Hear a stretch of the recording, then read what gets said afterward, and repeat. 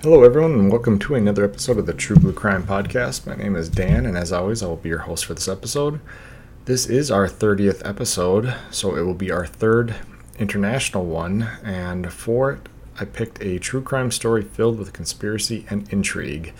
I hope you guys enjoy the variety of different topics and episodes, and I hope you guys enjoyed today's story.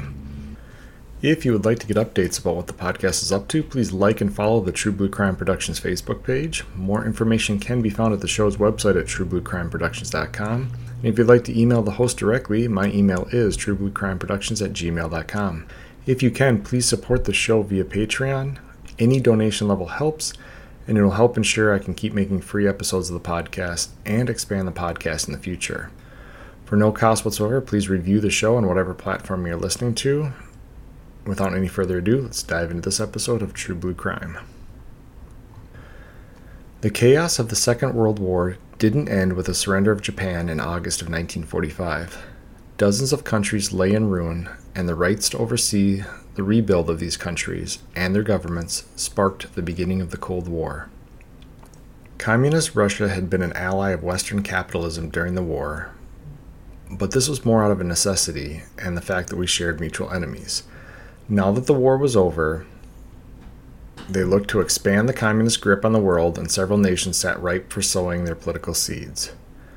The Korean peninsula was controlled by Japan during World War II, but after the Allied victory, it had been divided in half. The north half was overseen by Russia, as they share a common border, and the southern half was to be governed with the support of the Western Allies and serve as a military stronghold on the Asian mainland. Just 5 short years after a war that saw the deaths of an estimated 50 million people, war broke out over this difference of political ideology. In 1950, a pro-communist army under the direction of the newly appointed chairman of the Workers' People of Korea, named Kim Il-sung, invaded South Korea. At this time in history, South Korea was weak. They had dealt with the worst of the Japanese invasion and occupation, and although under Allied assistance, the Allies were more apt to stand back and not get as financially or politically involved, and meanwhile the USSR was pumping money into the North Korea state to boost the economy and make it a successful sister nation. With the help of Allied forces, the Korean War was brought to a stalemate, and while no official peace treaty was signed, an armistice set aside a 2.5-mile wide demilitarized zone to prevent conflicts over the border and make crossings between the country much more difficult.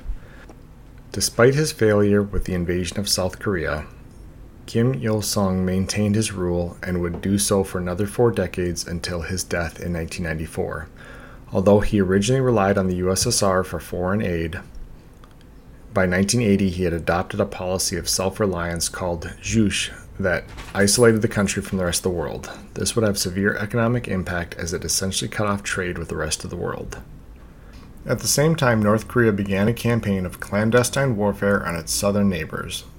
In 1983, failed bombing assassination of the South Korean president was directly linked to North Korea, as was an airline bombing in 1987 that killed 115 people. To protect themselves from retribution, North Korea adopted a nuclear weapons policy and has threatened to possess and use nuclear weapons many times throughout the years. Kim Il-sung died of a heart attack in 1994, and his son, Kim Jong-il, was named his successor. This would ensure the Kim name was now a dynasty, and succession would be handed down through male heirs without any legitimate democratic process. Kim Jong-il had several children with different women, but in the late 90s, his eldest son, Kim Jong Nam, was groomed to be the heir apparent to Kim Jong-il. Things fell apart on an epic level after a fiasco involving Disneyland, more on that later, and Kim Jong-nam was passed over for heir apparent, and instead his younger brother, Kim Jong-un, was selected as the next heir of the dynasty. That decision would prove to be fatal for Kim Jong-nam. On February 13, 2017, a then 45-year-old Kim Jong-nam sat at the Kuala Lumpur International Airport in Malaysia. He had just spent a week vacationing on the resort island of Langkawi and was awaiting a connecting flight on his way back to Macau, China, where he had been living in exile since 2003. At approximately 9 a.m., 2 women approached Kim Jong Nam while he was at a self-check-in kiosk. One of the women covered his face with a cloth, while another sprayed the cloth before both women ran off. Kim Jong Nam, who was traveling under the pseudonym Kim Chol, alerted airport staff of the attack. He was treated by a nurse and doctor in the airport's medical clinic, but his condition rapidly deteriorated and he was intubated and given atropine and adrenaline. An ambulance was called, but Kim Jong Nam died in the ambulance en route to the hospital. From the time of the attack to the time of his death was estimated to be 15 to 20 minutes. It was soon learned that Kim Chol was a known pseudonym and had been used by Kim Jong Nam since 2010. He used it as a Facebook profile and for his email, and thus it would have been very easy for North Korean agents to track his movements. A search of his belongings produced 4 North Korean passports, all under the name Kim Chol, and roughly $100,000 in cash. Once it was learned the deceased man was in fact the one-time heir to North Korea and the half-brother of the current ruler, Kim Jong-un, a major investigation was launched into the attack that led to his death. The cause of the death was quickly attributed to liquid in the wet cloth the unknown women had held over his face. This was identified as VX poison gas, a deadly nerve agent. Attempts to develop VX poison gas began in Germany before World War II. However, the development was never completed. British scientists took over the development and completed the work in the early 1950s. Originally designed as a pesticide, the toxicity of the liquid was deemed too high for commercial use, and the military took over the development. It was dubbed Venomous Agent X, which was shortened to VX. America developed a weaponized version of VX in 1961, with many other countries rushing to create their own version. The USSR developed VR, or Russian V-Agent, and it is believed some of this was given to Cuba, who in turn used it during the Cold War-fueled Angolan Civil War in Africa.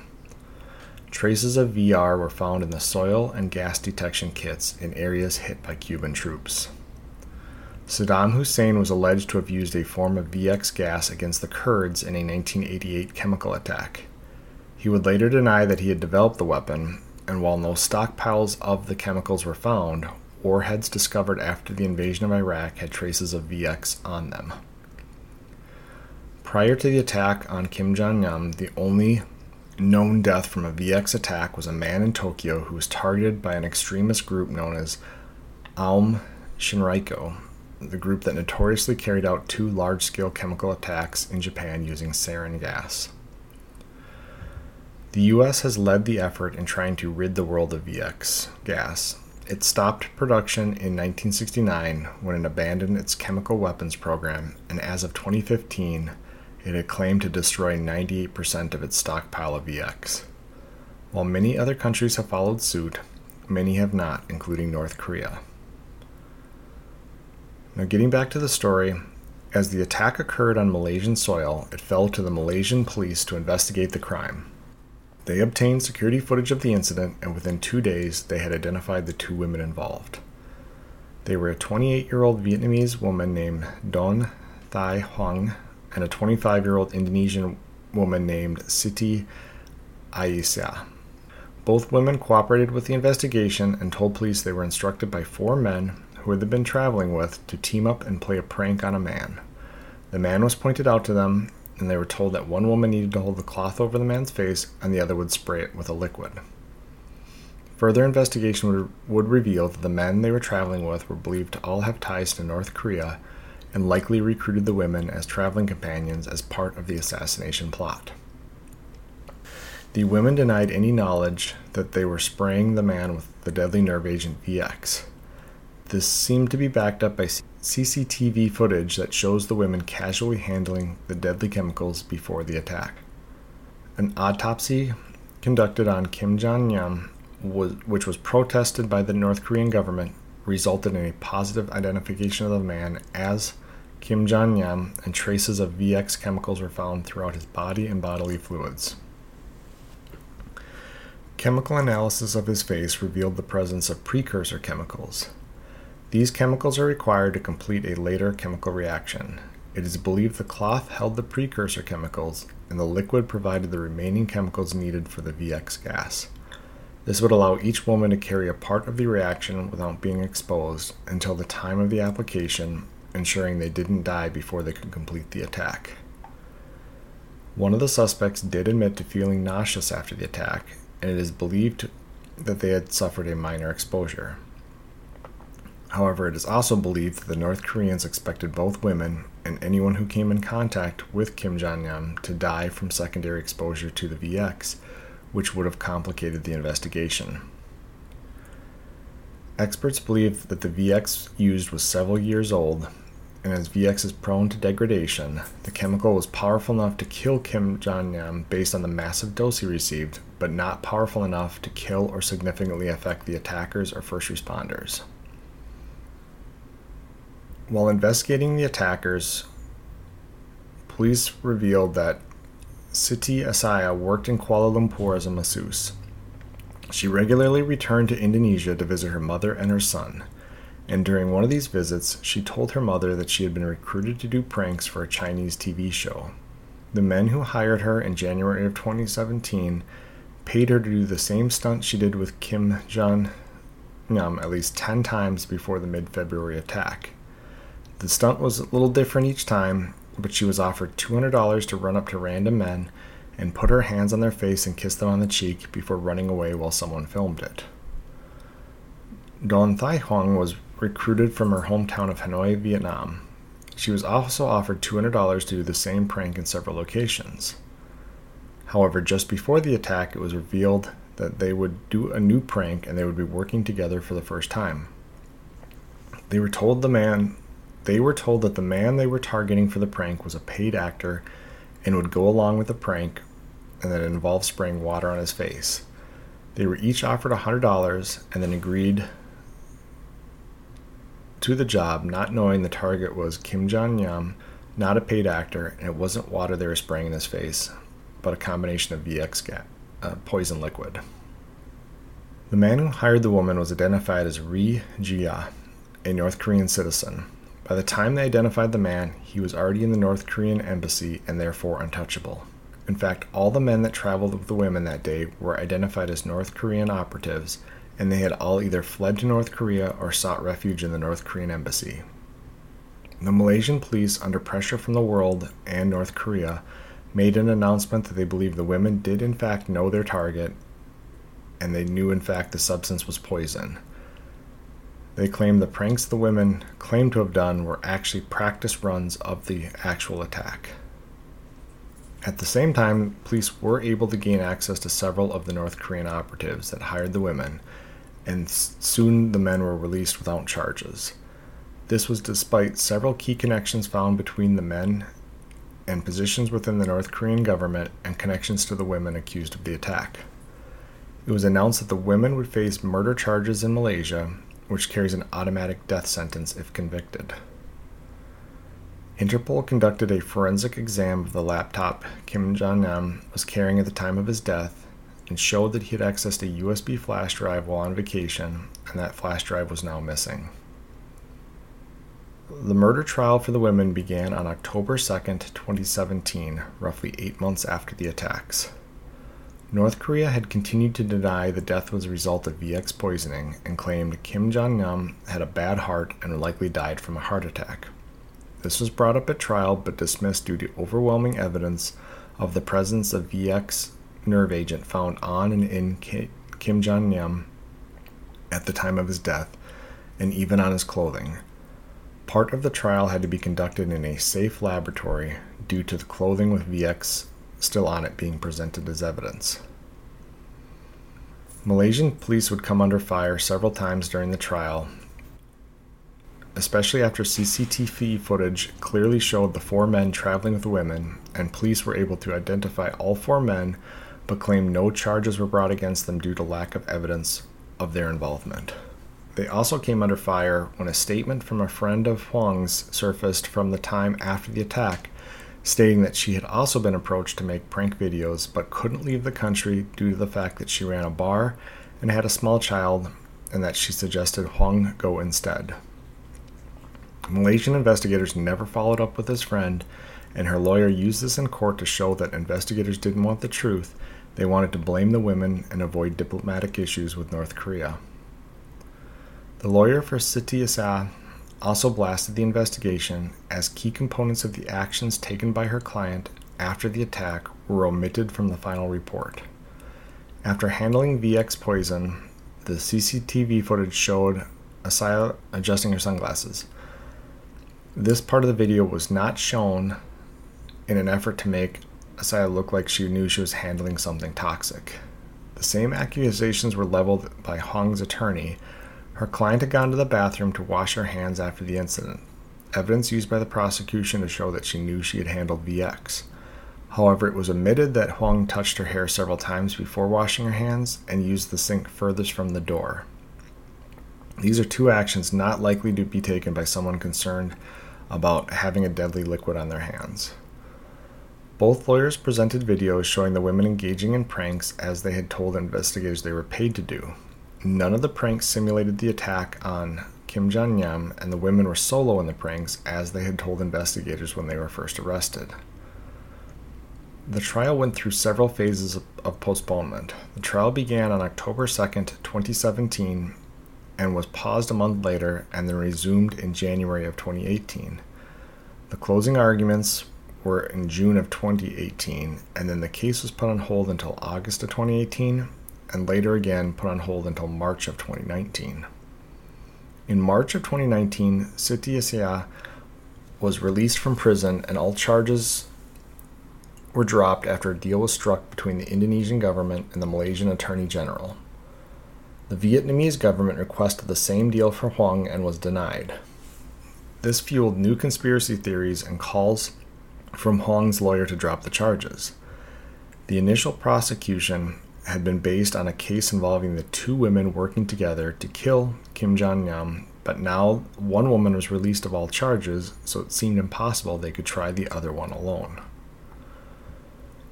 With pressure building against the Malaysian prosecution, they approached Huang with a plea deal. If she pled guilty, she would receive a sentence of 3 years and 4 months, roughly the amount of time she had already spent in prison. She agreed, and after signing the deal on April 1, 2019, she was released on May 3rd of 2019. So that wraps up the investigation and legal proceedings. There are a lot of theories as to what the true story behind the assassination was. So as I promised earlier, this story begins with a trip to Tokyo Disneyland by Kim Jong Nam in 2001.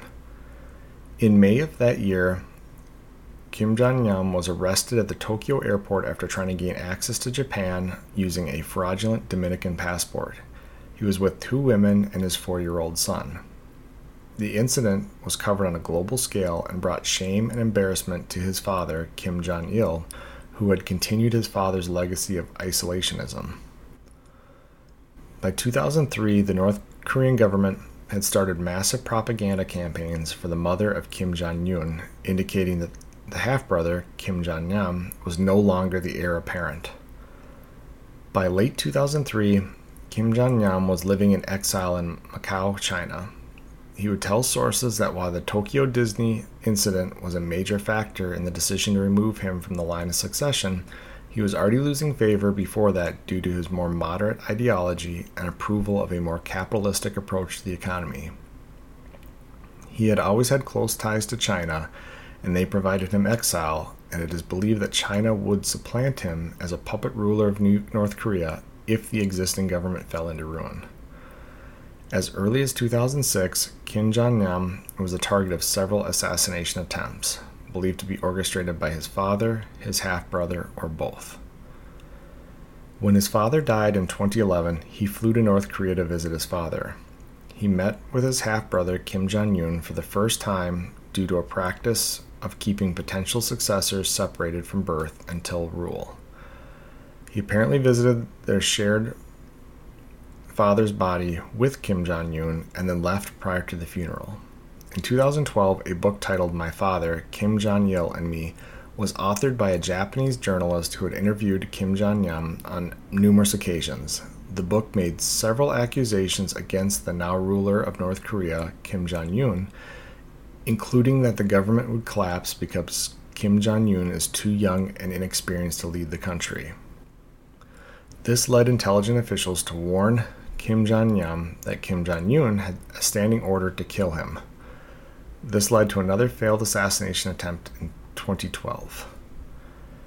After his death, several sources claim that Kim Jong-nam was working with the CIA, selling them information on operations inside North Korea, and that Kim Jong-nam regularly met with CIA agents who supplied him with briefcases of cash. It is therefore believed that Kim Jong-nam may have met with CIA agents on his vacation and was returning with cash after providing a flash drive of information to CIA agents. So that kind of ends the story of this. I mean, it's a lot of information to digest, and I wanted to get the whole story out there before I started to break down different aspects of it, because you really need to absorb the entire background of these two guys, background of the country, and the trial and everything like that, I think in kind of one dose without interruption. So now that we've done that, again, North Korea has always been this kind of secretive country. I mean, I was born in 1981, so during the Cold War, but kind of at the end of it. But even since then, there's been all the issues with human rights violations and these missile tests and attacks on South Korean targets. So it's always been kind of a point of intrigue. It's this nation that has this isolationist look to it, and somehow it still functions. Some people will question how well it functions because it's known for not letting foreign officials and reporters and that kind of stuff into it. And it was interesting as I was looking at some of the maps to make sure I was correctly covering some of the history and whatnot. I noticed that if you look at a map of South Korea, there's a lot of large cities that kind of dot the landscape. And then if you go up into North Korea, there isn't. And either just because of a lack of knowledge of where these cities and population centers are, or whether there aren't any because the country just can't progress because they've isolated themselves. So it was just really interesting to study this case and look at the murder. And there's no doubt about it. This was an assassination, a successful one, completed by North Korean operatives on Kim Jong Nam in the Kuala Lumpur airport.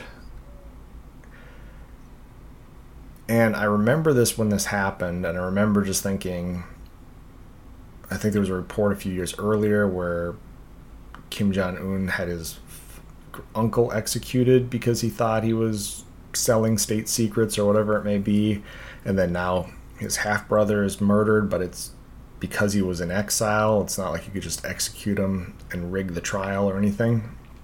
But what just shocked me was how politically driven everything about this case was. I didn't break it down in the actual investigation part, but from day one, North Korea was doing everything they could to interfere with this investigation, whether it was hiding their operatives, whether it was claiming that there's a heart attack, that they didn't want an autopsy done on the body. I mean, everything you can think of. If you're responsible for putting the kill order out on somebody and then that person dies and everybody's looking into why this person dies, of course you're going to try to do everything you can to shift blame from yourself. But in the meantime, it's just making things look worse for North Korea at this point. But what shocked me was how much Malaysia went along with a lot of North Korea's requests on this, and how even though Interpol was involved, there seemed to be a complete lack of desire to actually hold any of these guys accountable. And yes, I understand that all they had on the CCTV footage was the two women who actually quote unquote did the attack on Jong Nam, but everything that I could see from just the research that I did, what was presented at the trial, from the very get-go, these two women were just quote unquote fall guys. And they were recruited obviously in a impoverished situation. These women are offered, I think it was $200, and I couldn't see if that was for all of the pranks they did or if it was $200 per prank that they pulled. But I think they each said they did about 10 of these pranks. So whether it's $200 or $2,000, it's a lot of money to these women. This is why they're going along with it. And they're hoping that maybe this exposure will get them larger gigs and all this stuff. And they had no idea, according to them, they had no idea that these guys they're traveling with that were, quote unquote, their handlers, or however you want to look at it, that the producers behind this prank show were North Korean operatives. And some people will argue, they'll play devil's advocate and say maybe these women did know, they just didn't care, they were just looking for a payday. But I watched the video and several of the news articles about this, and one thing that I didn't cover in the story was, so after these women did this prank, I think they knew there was something more in that liquid than just water, because they did very quickly want to go wash their hands afterwards. But they could have just been told, it's pepper spray or it's something along those lines, and you just want to wash your hands afterwards, or maybe they just felt like they probably should after this prank. But they did not react in a way, like as if they were carrying this deadly nerve agent, at least not in the video. And then afterwards, they can actually be seen looking around, because the idea was they played this prank. This guy was in on it. It was more going to be to capture the reaction of the crowd. That's how it was sold to them. And so after they do this prank on this guy that supposedly is supposed to know that this prank is going to get pulled on him, they go off to the bathrooms to wash up. They come back out, and these guys are gone. They were supposed to get paid, I think it was only $100 for this prank, because they were doing it together. So I guess that $200, instead of $200 for one person, they split that $200, so they each get $100. And they come back out, and these guys are gone. The attack's been completed. This was 100% an assassination plot the whole time. And these women are looking for these guys to collect their $100, and these guys are gone. So the one, she wanders off somewhere on foot, and the other one goes and grabs a taxi. I mean, they aren't actions like somebody who just completed an assassination and is trying to get out of there without being seen as quickly as possible. And so, honestly, I think this entire time, again, they were the fall girls. It allowed them to get close to this guy and complete this attack before anybody else knew it was happening. And then these guys said to the wind, they're off to the embassy, they're back to North Korea as soon as this is done. And with all that evidence and with all the power of Interpol and all kind of stuff, no charges are brought against these guys. Yet they put these women through a trial, basically put them on trial for their life.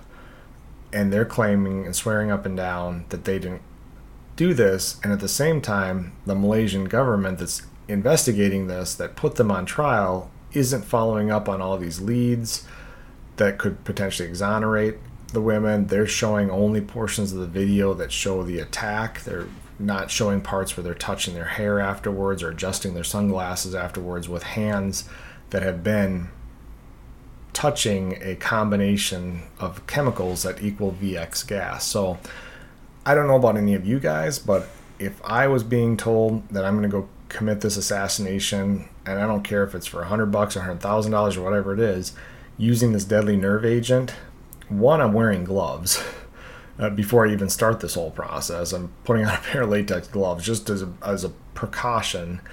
And I'm on top of that, any other precaution that I could possibly think of at this point, masks, all that kind of stuff, if I had to do this. And two, as soon as this thing is done, I'm going to a bathroom and I'm practically showering in the closest sink I can find without ever touching another part of my body. So to me, again, the behaviors don't line up. the police skewed the investigation. I think they did so to try to appease North Korea so there wasn't issues with whatever relations exist there. And then this is further evidenced by the fact that as soon as the Indonesian government gets involved, saying they don't want these charges, there's a very close connection between the Indonesian government and the Malaysian government, so they're willing to drop the charges against one of the two people that had to work together to kill this guy based on their own theory of how it went down. And then when the Vietnamese government reaches out to Malaysia, apparently those relations aren't as close, and they feel like they still need to have a fall person for this so that they can close this case. Again, there's just so many different angles of just illogical behavior by the governments involved. Everybody could read what it was from surface level. This was Kim Jong-un making good on his promise to kill his half-brother. There's the whole angle of the CIA stuff, which makes total sense to me in terms of this guy was being groomed all throughout his life. Although I will say too, so the reason he's a half-brother of Kim Jong-un and not a full brother is because obviously they come from different mothers. Same father, Kim Jong-il is their father, but they have two different mothers because Kim Jong-il had, I think, 4 wives, or at least a wife and 3 mistresses or whatever that he had children with. But this is his eldest son, Kim Jong Nam, so this is the guy that's supposed to, by whatever decree within this dynasty, is supposed to take over North Korea when his father dies. But because his grandfather, so Kim Jong-sung, the guy who ran North Korea for 40 plus years or whatever it was until his death in 94, didn't approve of Kim Jong-nam's mother. Kim Jong-nam as a young boy got sent off to live with his aunt. I think it was his mother's sister. And she kind of raised him, and he wasn't supposed to be in any schools because nobody was supposed to know that he existed. And then at some point he got shipped off to Switzerland to go to some schools to make him more worldly. And I think that was where he developed a lot of this appreciation for Western culture and capitalism and that kind of stuff. So when he got brought back to North Korea in the 90s, again, as he said, he was already falling out of favor with his father because he wasn't adhering strictly to the policies that were in place. And then when he tries to make this surreptitious visit to Tokyo Disney, which of course he wants to do because he likes Western culture, this is just a big slap in the face to a country that prides themselves on not having any connection to the Western world. So from that point on, but my point was, up until that point, up until the late 90s or right around 2000, he was being groomed to become the leader of the country. And part of that is the power in the country lies with the army, and he was being groomed to be he was supported by the army, everything. So he likely had access to a ton of North Korean information in regards to weapons information, progress on different things. And even after he went into exile in 2003, he likely still had ways to get some of that information, and I think he did, or at least he was doing a good job of slowly selling it off, if that's what he was doing, to further fund his lifestyle by, again, selling state secrets. And I think that's why you see those assassination attempts began back in 2006. Even though the book that was throwing shade at Kim Jong-un came out in 2012, which increased the assassination attempts, it was well before that book came out that his half-brother and possibly his father is trying to have him killed. And I think that's because they realize that while he's in exile, he's talking to the media, he's talking to different sources, he's likely talking to intelligence agencies and giving them information on North Korea, which is going to increase the chance that they want to kill him. So I don't doubt at all that all of that was going on, that what they call conspiracy theories are probably true in this case, and this was literally just Kim Jong-un closing down another leak of stuff, especially when you talk about that flash drive. Now, I didn't see any evidence that somebody took the flash drive off of him, and I don't know that, I guess I don't know for certain that the Malaysian officials wouldn't have taken it, but what they saw was when they did the forensic examination that this flash drive had been hooked up to the laptop at some point. So they're able to look at, the history on the computer and see that this flash drive was inserted. I don't know if they're able to see file structures that were moved between the laptop and the flash drive or not, or whether they were just accessed. But the fact that this flash drive is now missing makes me think again that he brought the laptop and the flash drive to this vacation, met up with somebody there, sold the contents of whatever was on the flash drive, and was killed on his way back.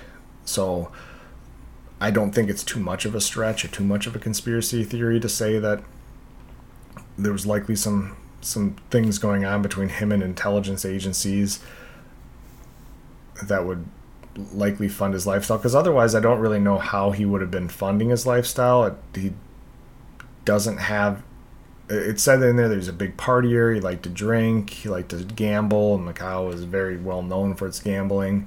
And I'm sorry if I messed up any of the pronunciations in this episode. There was a lot in there that I was winging, to be honest, and I just try to consistently either get it wrong or hopefully consistently get it right. But that area of China is known for its gambling. If you guys watch, there was a James Bond movie, one of them, I want to say it was Skyfall, that some of it is shot in Macau in China, where there's these large extravagant casinos and lights and everything, and the architecture is all done up. It's a very kind of ritzy area where there's a lot of money, and this is where he's lived since between 2003 until his death in 2017. So to fund that lifestyle, I had to imagine he had to have a pretty good income source, and he did have close connections to China, so maybe he had backing from either business associates or government in China to that lifestyle. But at the same time, doesn't mean that he couldn't have also been selling state secrets. And eventually, after multiple assassination attempts, one finally was completed in this case. So that's going to be the case of Kim Jong Nam, and I've tried to spread out even the international episodes. So we had one in Australia, our second one was in the Ardennes Forest in Belgium, France, Germany, Luxembourg area, and then this one in Asia. So I'm trying to get all over the place. What's really cool is one of the sites that I use to track the number of downloads, which we're rapidly approaching 1,000, which is awesome, guys, but one of the sites that I use to track the downloads also shows me the countries in which these are downloading. And I understand some of it could be through VPN, so it's maybe not 100% accurate, but I am seeing a lot of activity in different countries, which again, it's really cool to see that it's being listened to all over the world. And I'm trying to keep track of that. And I know I've got a ton of people in Dublin, Ireland that are listening, and at least I should say a couple people at this point that have downloaded multiple episodes, if not all of them. So I'll try to make maybe the 40th episode somehow related to an Ireland case. So if you're one of those guys listening in Dublin, if you have a good case that you want me to cover, again, email me, truebluecrimeproductions@gmail.com, and I'll see what I can do. International cases are sometimes tough because there's not as much information out there always accessible on the internet for these cases. But since this one was such a big case and obviously involving such a prominent person, family, country, whatever you want to call it, there was plenty to cover. But I'll do my best. Other than that, that's going to be it for today, guys. Appreciate you guys listening. Have a great day. Talk to you later. Goodbye.